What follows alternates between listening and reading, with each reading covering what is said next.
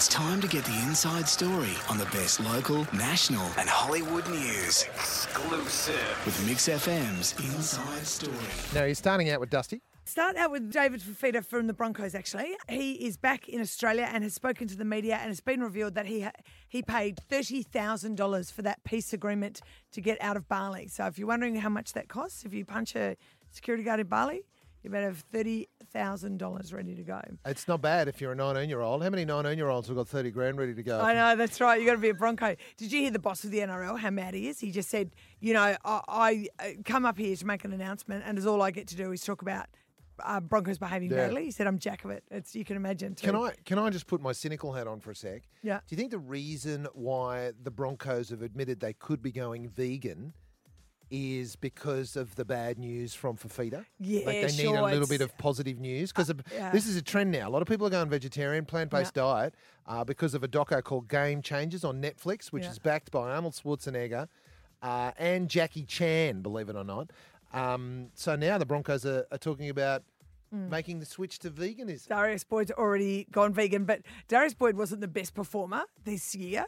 I'm not sure that he's an argument for vegan footballers at this point. If they get to the end of the season and they've had just as bad as they did this year, that's right. If veganism doesn't save them, what will? What will, exactly. So we teased you a little bit before talking about Dustin Martin, who is a bit of an AFL bad boy, but also one of the best players in the league. Now, the last time we mentioned him on this show was straight after the grand final, when a week later his car was still at the footy ground. Well, we know where he was now. That's right.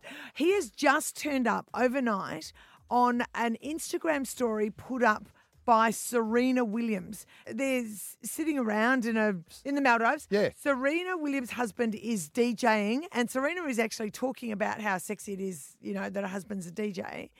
And sitting there having a drink right in front of her is Dustin Martin. So this is the music that's going on in the background. So that's Serena's hubby on the discs, on the vinyl.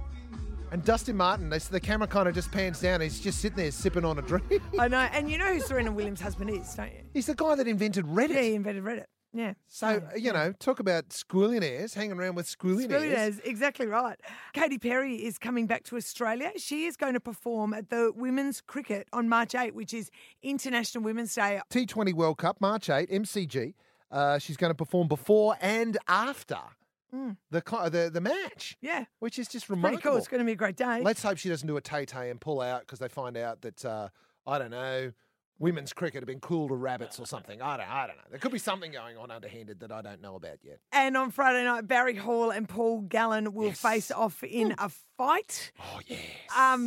Now, Barry Hall has come off the bench, off the couch for this. Like, he has not really done anything. They reckon he Barry Hall hasn't had an actual boxing fight for 20 years. Yeah. Paul Gallen had one like a couple of weeks ago. Yes. So he's been doing his 12 weeks of really intense training. And as Mark mentioned, he used to be a boxer 20 years ago when he was a kid, because he's only about 40 now. He's a very young boxer. The fight is on Friday night. But Paul Gallen yesterday complained that Barry Hall hadn't been doing enough to promote the fight. I don't know if Paul Gallen follows Baz on Instagram, but Barry and Lawrence House got flooded with water this week, Mark. They've been very busy.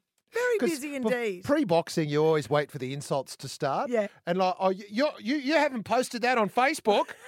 It's not the worst insult in the world, is it? That's right. But my money's on Paul Gallen. Here's why. Let's get back to the boxing, Caroline. Yeah, right, okay. Now, Gallen's been fighting big guys. He got this guy out named Sonny Taylor, big Englishman. He's been fighting him to train. And he's also fought another guy named Bryce Jones, who's the New South Wales amateur champion.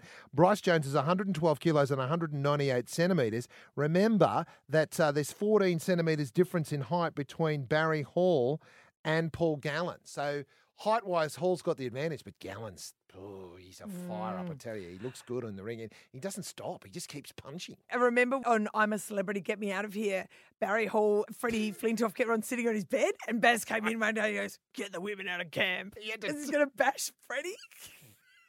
Well, I've got to say, there was one person I wouldn't mind seeing go rank in the jungle. It was Barry Hall. Paul Gallen doesn't sit on his bed. Now, we all know, that's right. Maybe that's the way to aggravate him. That's right. Gallen can go around, just keep sitting on his bed. Just to That's how they fire got him the up. fight going in the first place. Well, Jerry Seinfeld reckons he doesn't see any point in boxing. He reckons the boxers should drive around little cars and crash into each other before a boxing match. Right. And then let the then road get out of rage their cars and build let each the road rage spill out into the ring. So maybe that's the way to fire things up.